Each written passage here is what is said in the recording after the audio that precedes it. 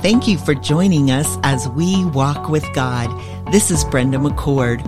Walt and I are thankful for this opportunity to participate with the Awakening in America, an outreach of the Himmelreich Memorial Christian Library. Welcome, friends. We've been working our way through the book of James, and numerous times we have shared just how practical this book is. It deals with a number of issues we all face in life. Controlling the tongue, gaining God's perspective during times of trial and testing. Consider it all joy, remember? In chapter 1, showing favoritism to the rich and the powerful, and then having balance in our lives with regard to our faith and our works. Wow, that covers a long list of daily issues that each of us face. It sure does. Yeah, and James, he's made it clear that he's challenging believers. He wants to encourage them, but we've shared through these weeks, Walt, that he's challenging believers to live in a way that will please the Lord.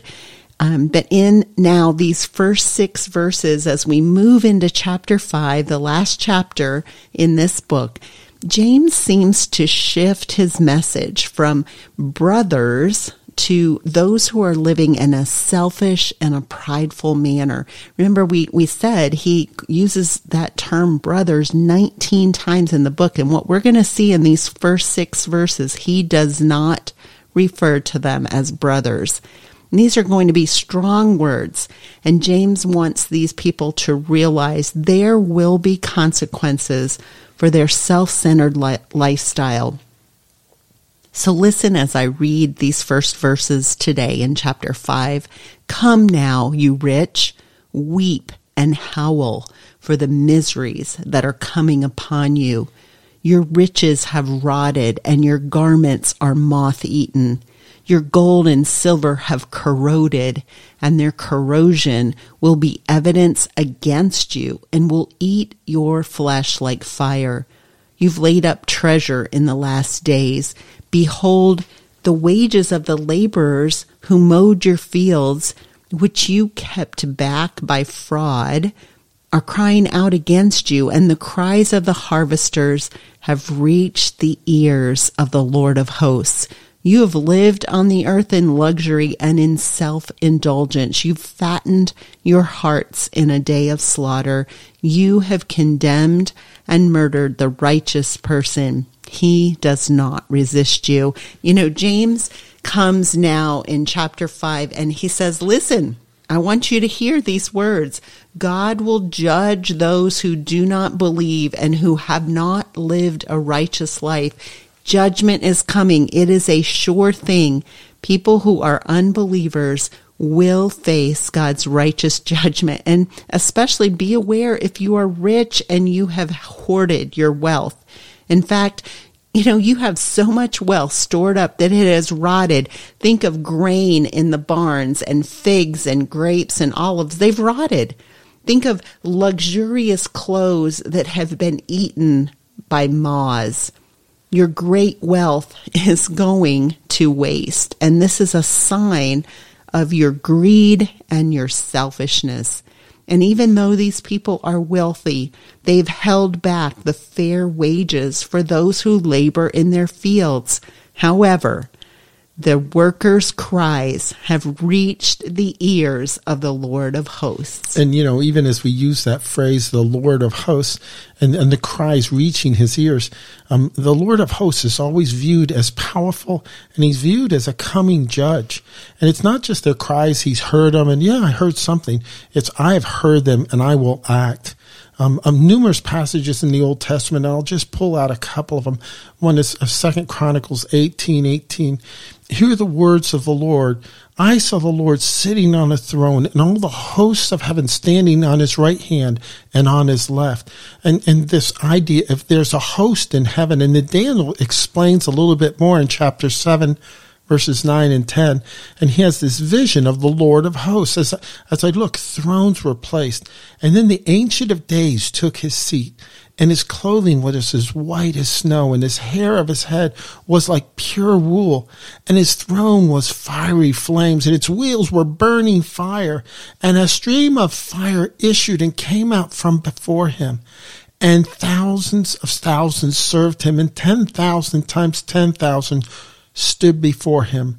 The court sat in judgment, and the books were opened. See, there's the throne and the court scene and the judgment. This is a powerful judge, and all around him is the hosts of heaven. These, not just thousands, not just tens of thousands or hundreds of thousands, hundreds of millions of angels. The idea is the Lord of hosts has a host of heaven just ready, and someday they will come in judgment. And then in the New Testament, it continues that idea beyond the book of James. The last book, Revelation chapter 5, talks about it. I'm seeing these thrones and the living creatures and the elders and the voice of many angels, numbering myriads of myriads and thousands of thousands, taking that imagery back from Daniel. And they're saying with a loud voice, "Worthy is the Lamb who was slain to receive power and wealth and wisdom and might and honor and glory and blessing." And I heard every creature in heaven and on earth and under the earth and in the sea and all that is in them saying, "To him who sits on the throne, the judge, the king, and to the Lamb be blessing and honor and glory and might forever and ever." And even as you read through that, this imagery of these angels and the host of heaven and the judgments of the Lord and of his Christ. And then it really comes full circle in Revelation 19 as it talks about this end time when, again, the one sitting on the throne is called faithful and true. And in righteousness, he judges and he makes war. That's who's coming. And his eyes are like a flame of fire, and his head are many diadems, or crowns. And he has a name written that no one knows but himself. And he's clothed in a robe dipped in blood. And the name by which he is called is the Word of God. And the armies of heaven are arrayed in fine linen, white and pure. And they were following him on white horses. And this imagery that all the readers should understand when James talks about this, this is a truly powerful and ultimate judge. And he's telling the people that are listening, he said, listen, the rich, these powerful people, even if they're holding back what is rightfully yours, and they're living these luxurious, self-indulgent, selfish lives, they are unaware that there's impending judgment coming. And even though James does not address this group as brothers, it's possible they were. They declared themselves to be believers. But James is saying, when you live this way, you better weep and howl for the miseries that are going to come upon you. You will ultimately face this powerful judge, and you better get right. Yeah, and it's just so powerful as you're sharing those verses, Walt, of what that throne room looks like. A reminder for us that the Lord of hosts, the Lord Almighty, he is powerful, he is mighty, and he will vindicate his suffering people in due time. And you know, Brenda, even as you're saying that, I know a head for heart to me is that sometimes I look at things happening in this world, even things happening to children, things happening to those that don't have a sense of power. And I'm saying, God, how long will this continue? And I can get tricked into almost thinking like, oh, the wicked are winning. And I need to remember in my head and it go to my heart, God will eventually come and judge and set things right. And it seems like it's going to be a long time, but for him, it won't be. And that there's going to come a time, and that should give me encouragement, and that should give me hope. I need to believe what the Bible says is true more than what my eyes see going on in the world around me. And as you share that head to heart, well, it ties right into where James is taking us now in verse 7, because he starts out with, "Be patient, therefore, brothers." So remember, I told you these first 6 verses, he did not refer to the audience, his readers, as brothers, but right away in 7, but he says, "Be patient." And so, Walt, as you're saying that, yes, we have to hold on to that truth. In light of these truths, what are we as believers to do? Well, we are to wait patiently during this time of suffering. And suffering looks different all over this world for where believers are. And there are hard times now, that people are facing now. There are hard times in the past for some people, and there are some hard times coming in the future for believers. But James now takes us into these next verses that really, it's just a package, Walt, of things that James wants us to say in summary. Be patient, therefore, brothers, until the coming of the Lord. See how the farmer waits for the precious fruit of the earth, being patient about it until it receives the early and the late rains. You also be patient. Establish your hearts, for the coming of the Lord is at hand. Do not grumble against one another, brothers, so that you may not be judged. Behold, the judge is standing at the door. As an example of suffering and patience, brother, take the prophets who spoke in the name of the Lord. Behold, we consider those blessed who remained steadfast. You have heard of the steadfastness of Job, and you have seen the purpose of the Lord, how the Lord is compassionate and merciful. And as we begin there in 7, James wants us to see the imagery of the farmer. He says, wait for the precious fruit of the earth. So let's think about Israel. Let's go to Israel. What are we looking at? We're looking at grape vineyards. We're looking at olive orchards. We're looking at date palms. And what happens? They have to wait for the precious fruit. Well, you know what? A grape vineyard, it will be 3 to 7 years until the farmer will be able to harvest the fruit from grapes. And how about an olive orchard? That is a patient wait. It's about 10 years until the farmer will harvest those olives and be able to realize that he's now got something to sell. He's got produce. And so it does take patience. And that's an example for us to follow of the farmer. And even as we go to that farmer imagery, he also says there's encouragement about the early and latter rains, that whole idea of God gives those to just encourage you. The early rains came in October and November, and the latter rains came in April and May. And we were just in Israel and saw some of those April rains. And tourists don't necessarily want the rain when they're there in April, but at the same time, the Jewish people love it, and they are so excited about the rain because they know that that's going to help bring the crops, especially the grain crops, to fruition. And so they're excited about that. There's hope there. In the midst of that waiting patiently, James says, don't grumble against one another, because when we're waiting, our patience can and tends to grow thin. And when that happens, we begin to grumble against others, grumbling even against others in our own home, in our families, grumbling against people who should be our friends and our neighbors. And he says, you need to remember the prophets. They suffered and they had to wait patiently. And the prophets are blessed because they were steadfast and they endured through the long, hard years. Another example, you've heard of the steadfastness of Job. And I love the passage in Job at the end of chapter 1 when, after everything seemingly has fallen apart in his life, he says, the Lord gave and the Lord has taken away. Blessed be the name of the Lord. That's someone who's waiting patiently. That's someone who is enduring in the midst of trials and testing and heartache.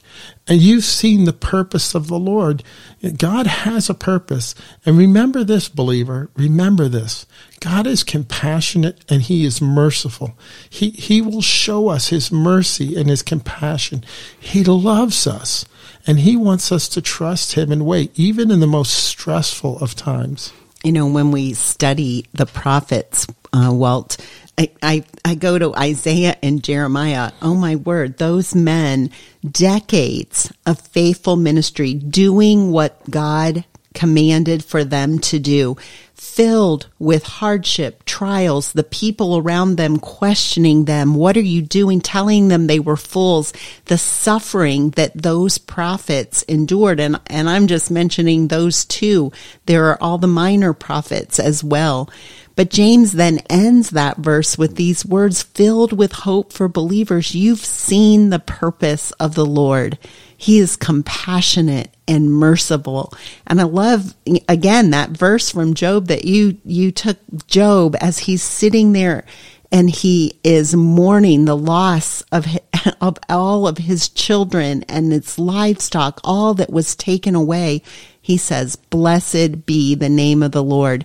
You know, in verses 7 to 11, James has said, listen to these verbs. Be patient. These action steps. Establish your heart. Do not grumble. He says, consider, in other words, think deeply about those who have remained steadfast, those prophets and the story about Job. And then he comes into verse 12 and says, but above all, so all of those be established, do not grumble, consider, but above all, brothers, do not swear, either by heaven or by earth or by any other oath, but let your yes be yes and your no be no, so that you may not fall under condemnation. You know, most of us are familiar with the oath we take in a court of law. Do you solemnly swear that you will tell the truth, the whole truth, and nothing but the truth, so help you God? Well, you know, we say that in a court of law. We have those people who are going to be examined say that with their hand raised in a pledge. But, you know, in reality, above all, do not swear. You know, we should be honest in all of our speech, all day, every day. We shouldn't have to take an oath. And what James is saying is, let your yes be your yes and your no be your no. Be that kind of a person. We look at our loving Heavenly Father and we know that He's watching over us and He provides for us. We can trust Him to carry out righteous judgment because He is faithful and true. And I know for my head to heart, I just have to remember I've got to cling to that on those days when it's hard. Even some of these verses that we've read to you today and that we've mentioned are great verses to go back to and reflect on. And that's just a reminder to me, we do have a God who is compassionate and merciful. You know, James has been teaching us and reminding us that there is a Lord of hosts who is powerful and He will come to judge. And in the midst of that, we're to be patient and we're to endure hardship because as James says, we're to consider blessed those who remain steadfast. That's what he wants us to do, remain steadfast. Even as we think about this and how the Lord is compassionate and merciful, I'm reminded of the words of a great hymn. It goes, great is thy faithfulness, O God, my Father. There's no shadow of turning with thee.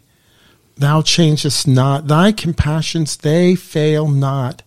As thou hast been, thou forever will be. And then the refrain, great is thy faithfulness. Great is thy faithfulness. Morning by morning, new mercies I see. All I've had needed, thy hand has provided. Great is thy faithfulness, Lord, unto me. Let's close in prayer. So, Father, we thank you that you are the Lord of hosts, that you are a great God. Jesus, we thank you that you are the King of kings and Lord of lords. You are the Lion of the tribe of Judah. You are the Lamb slain before the foundation of time. That is who we worship. And because of your greatness, we can wait patiently. We can be reminded that you will come and set all things right. But in the meantime, Lord, would you help each of us to be patient as we wait for your return, and that we would become ever more faithful in our walk with God. Amen. Thank you for joining us as we walk with God. This is Brenda McCord. Walt and I are thankful for this opportunity to participate with the Awakening in America, an outreach of the Himmelreich Memorial Christian Library.